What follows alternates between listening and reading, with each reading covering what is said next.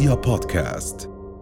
رجعنا بعد الفاصل للحديث عن ماذا يملك الأردن من خيارات لعودة اللاجئين السوريين، ومعانا ضيفنا الدكتور سلطان اللاجئين أستاذ القانون. أهلا وسهلا فيك دكتور. فيك. ماذا يملك الأردن اليوم من خيارات لعودة اللاجئين السوريين؟ الأردن بيملك كثير خيارات، بس قبل ما نتحدث الخيارات لابد ما أنه نضع هذا الإطار في الجانب القانوني. الأردن هو لم يصادق على اتفاقية جنيف اللاجئين 1951 ولا بروتوكولاتها 67. إذن الأردن خارج إطار الالتزام الدولي في هذا المفهوم. والإضافة إلى المفاهيم أو الالتزامات الإنسانية، الأردن عم بيقدم دور كبير في استضافة اللاجئين. أنا بدي أشير عشان لما نبحث بالخيارات نشوف الأردن كيف ينظر إلى اللاجئ والمهاجر والنازح. في العام 2011 كنا أمام لاجئين، واللاجئ وفق المادة 1 من الاتفاقية بتعرف على أنه هو الذي فقد القدرة على إيجاد الأمان وأمامه مخاوف لا يستطيع معها العيش. فكنا أمام استقبالهم واستقبلهم أبناء الجيش العربي على الحدود، وأدخلناهم وقدمنا المعونة والرعاية في ظروف كان مطلوب من الأردن أن يقف ويساعد ويساهم. أما ما نحن عليه الآن في 2023 وداخلين على 2024، نحن أمام مفهوم آخر من إخواننا وأشقائنا السوريين الموجودين في الأردن. جزء كبير منهم مناطقهم الآن عادت آمنة، وهلأ ممكن يكون النقاش حول مفهوم ونسبية الأمان اللي متحدث عنه، لكن المناطق اللي تحت سيطرة النظام هي آمنة. والشمال الشرقي السوري اللي هو في بعض النزاعات الموجودة حاليا جزء من القوى الدولية اللي بتتحمل مسؤولية هذا صحيح. الفوضى. لكن الأردن أمامه خيارات كبيرة الآن اتجاه أن يتحدث مع المجتمع الدولي، وجلالة الملك تحدث في اجتماع الجمعية العامة أمام خيارات عدة يجب على المجتمع الدولي أن يساعد ويساهم فيها. مع أنه مثل ما بدأت حديثي الأردن لم يصادق على اتفاقية جنيف اللاجئين. الأردن لو كان أمام موقف وقع مذكر التفاهم بتوقع الأردن البروتوكولات ما نعم. تلا 67 لم يصادق عليها، لكن الدولة التركية صادقت ووقعت، فهي كانت أمام مخالفة القانون الدولي عندما قامت بالتهجير القسري. الأردن الآن قدم في بيان عمان خطة، قدم في جدة خطة، وما تسمى خطوة بخطوة. أيضا الأردن دعا الدول العالم إلى إنشاء صندوق لإعادة إعمار سوريا. دكتور سلطان، أنا باعتقادي أنه اليوم كمان النظام السوري ومؤسسات المجتمع الدولي هم اللي لازم يتحملوا المسؤولية، لأنه الأردن قدم ودعا وتعاون وحكى مع النظام السوري بشأن عودة الأشقاء السوريين. لذلك اليوم المطلوب من النظام السوري من وجهة نظري ترتيب بيته الداخلي، وضع قضية اللاجئين السوريين على سلم الأولويات، ورسم خارطة الطريق بكل جدية لعودة اللاجئين السوريين عودة آمنة. والمجتمع الدولي ليش بتحمل المسؤولية اليوم؟ مدام الدول المانحة انسحبت من التزامها لخطة الاستجابة وبطلت تدفع تمويل لحماية ورعاية اللاجئين السوريين وتقديم الاحتياجات لهم، تعالوا يا عمي اليوم خلينا نستبدل قانون قيصر بإطلاق مبادرة حقيقية من خلال النظام، وإلزام النظام بإطلاق هذه المبادرة لضمان عودة اللاجئين السوريين دون محاسبة بأثر رجعي، يعني وتوفير أوضاع اقتصادية تليق بكرامة الإنسان وتليق بمعيشتهم، لأنه السوريين خايفين يرجعوا. يا أحمد، هو النظام السوري يعني سيستجيب لمبادرة دولية. يعني النظام السوري هو يقول عن نفسه أنه أنا تعرضت لحرب كونية، هاي الحرب كونية شاركت فيها كل القوى العظمى، هو هيك بيقول، وبده اليوم يستجيب لمبادرة. لا، بوجهة نظري أنه للآن لم تطرح خيارات جدية، يعني لم تطرح كلام فعليا ماذا يمكن للأردن أن يفعل أمام أزمة اللاجئين. أولا أنت أمام نظام سياسي سوري قدمت له مبادرة الخطوة مقابل خطوة ولم يتفاعل معها. هو كان يريد أكثر من موضوع الخطوة مقابل خطوة والعودة إلى الحضن العربي. هو كان يريد من الأردن أن يلعب دورا في موضوع تخفيف أو إزالة قانون قيصر، وهذا الأردن لا يستطيعه. هذا الأردن صحيح، هذا أكبر من الأردن وأكبر من المنطقة. هذا واحد. اثنين، علينا أن نعي أن النظام السوري تعاطى مع العديد من الأزمات على أنها مشكلة أردنية، مثل ما تعاطى مع أزمة درعا على أنها مشكلة أردنية، اليوم تعاطى مع أزمة اللاجئين السوريين على أنها مشكلة أردنية، ويحاول إلقاء تبعات هذه المسألة على الأردن من أجل الضغط على الأردن. وبالتالي ضمن ديناميكية ما يحدث داخل النظام السوري، فأنا بعتقد أن النظام السوري غير معني بإعادة اللاجئين السوريين. أمام الأردن، ماذا أمام الأردن؟ بصراحة نحن في موقف صعب، وهذا الموقف الصعب المشكلة أنه دائما بيصير معنا ولا نتعلم من أخطائنا. يعني إحنا قبل اللاجئين السوريين استقبلنا موجات لجوء كثيرة جدا ولم نتعلم منها، حتى يصل الموضوع إلى تهديد بالهوية الوطنية الأردنية. اليوم في قلق عند الأردنيين، وهذا تسمعوه بالشوارع أنه رح يتجنسوا، رح أبصر إيش. لم تجب الحكومة والدولة الأردنية على هذا الاستحقاق، رغم أننا لم نصادق سيدي، إلا أننا يعني أحمد معلش بس فيما يخص موضوع القلق، بس معلش فيما يخص موضوع القلق، أنا ما بحس إنه عن جد الأردنيين قلقين من وجود أشخاص آخرين موجودين اليوم في هذا. كل الناس ما عندها هاي المسائل، لكن أحمد بتحب النظام السوري ما بتحب النظام السوري، هاي مشاعرك خلينا نحطها على جنب. أنا بحكيش بالمشاعر، ما في دولة أنا ما حكيت مشاعر. ما في دولة، خلينا أكمل حكي طيب ما قطعتك. ما في دولة مش معنية بعودة مواطنينها. مين قال لك؟ أنا بقول لك. كيف جبتها هاي؟ وأنت كيف جبت اللي حكيته؟ أنا لا بقول لك يعني كيف جبت اللي حكيته. أنا بقول لك الأزمة في سوريا تصل إلى مستوى ما فيش أكل يا زلمة. ما فيش أكل من إيش؟ خلينا نرجع نحكي من إيش؟ بدل ما تلوم النظام السوري وتصفي حالك زيك زي الأمريكان، لا، في قانون قيصر خلق الدولة السورية، والدولة السورية بتتعرض لحرب صار لها 11 سنة.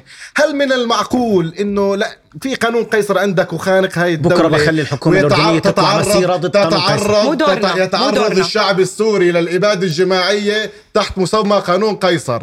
هل معقول اليوم نحمل مسؤولية قيصر للدولة السورية؟ وما نتحمل معنا كمان. دقيق. احنا اللي صاير عندنا كالتالي، في المجتمع الدولي انسحب من مسؤولياته وفق الاتفاقيات الدولية تجاه اللاجئين.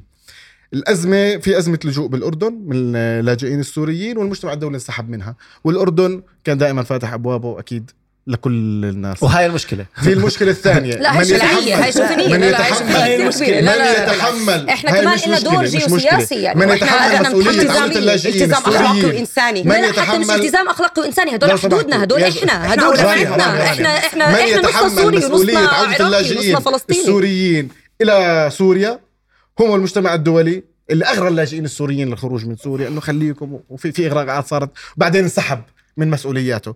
اليوم مطلوب إسقاط قانون قيصر، مطلوب إعادة إعمار سوريا، مطلوب تهيئ بنية تحتية على الأقل مشان يرجع السوريين لنحكي فعلا هاي المناطق آمنة. هي آمنة ما فيها معارك، مش بؤر ساخنة، لكن هل هي آمنة؟ هل هي قابلة للعيش فيها؟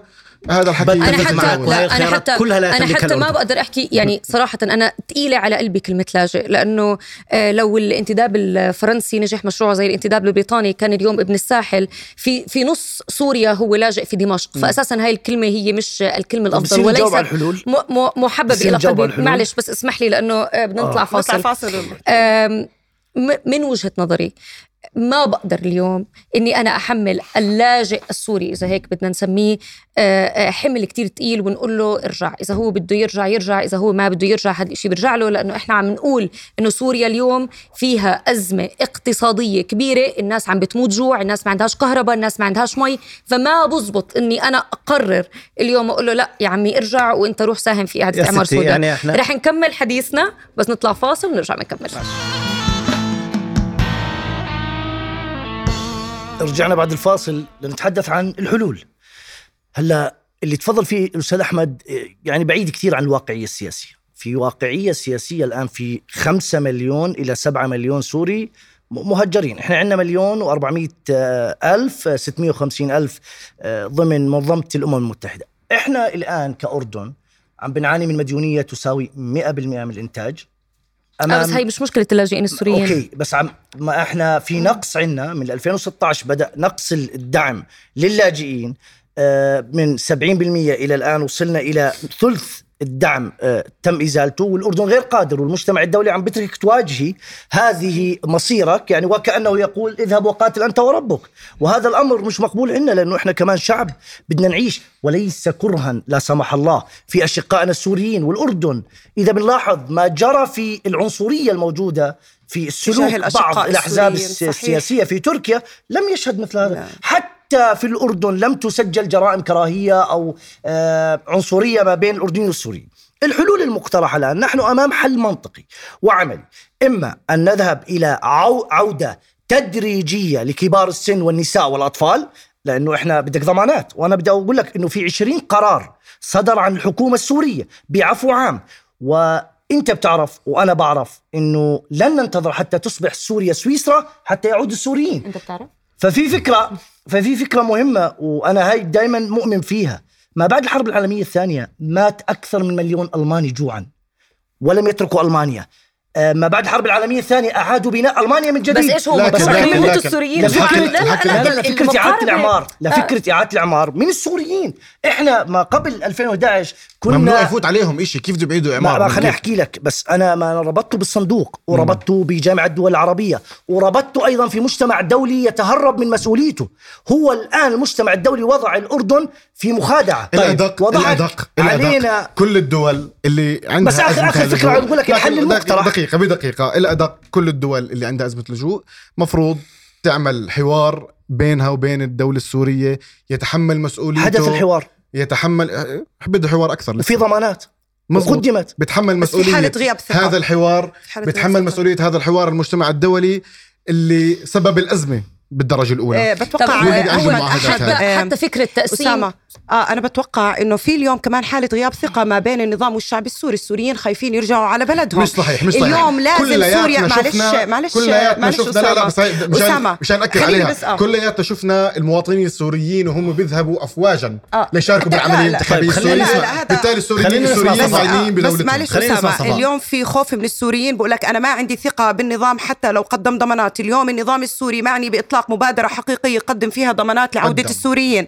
السوري من حقه إنه يعيش بسوريا، خاصة إنه اليوم إحنا عندنا 250,000 طفل سوري ما بيعرف سوريا إلا بالهوية، وهذا له أبعاد خطيرة جدا. بتبلش بمسألة المطالبة بالحصول على امتيازات، وبتنتهي بقضية المطالبة بحقوق. مش بس من حق السوري إنه يرجع على سوريا، حتى من حقي أنا كأردنية إني أرجع على سوريا، وسوريا هي بتعنينا كلنا جميعا. طبعا. أنا بتوقع إنه رح أخليك تختم.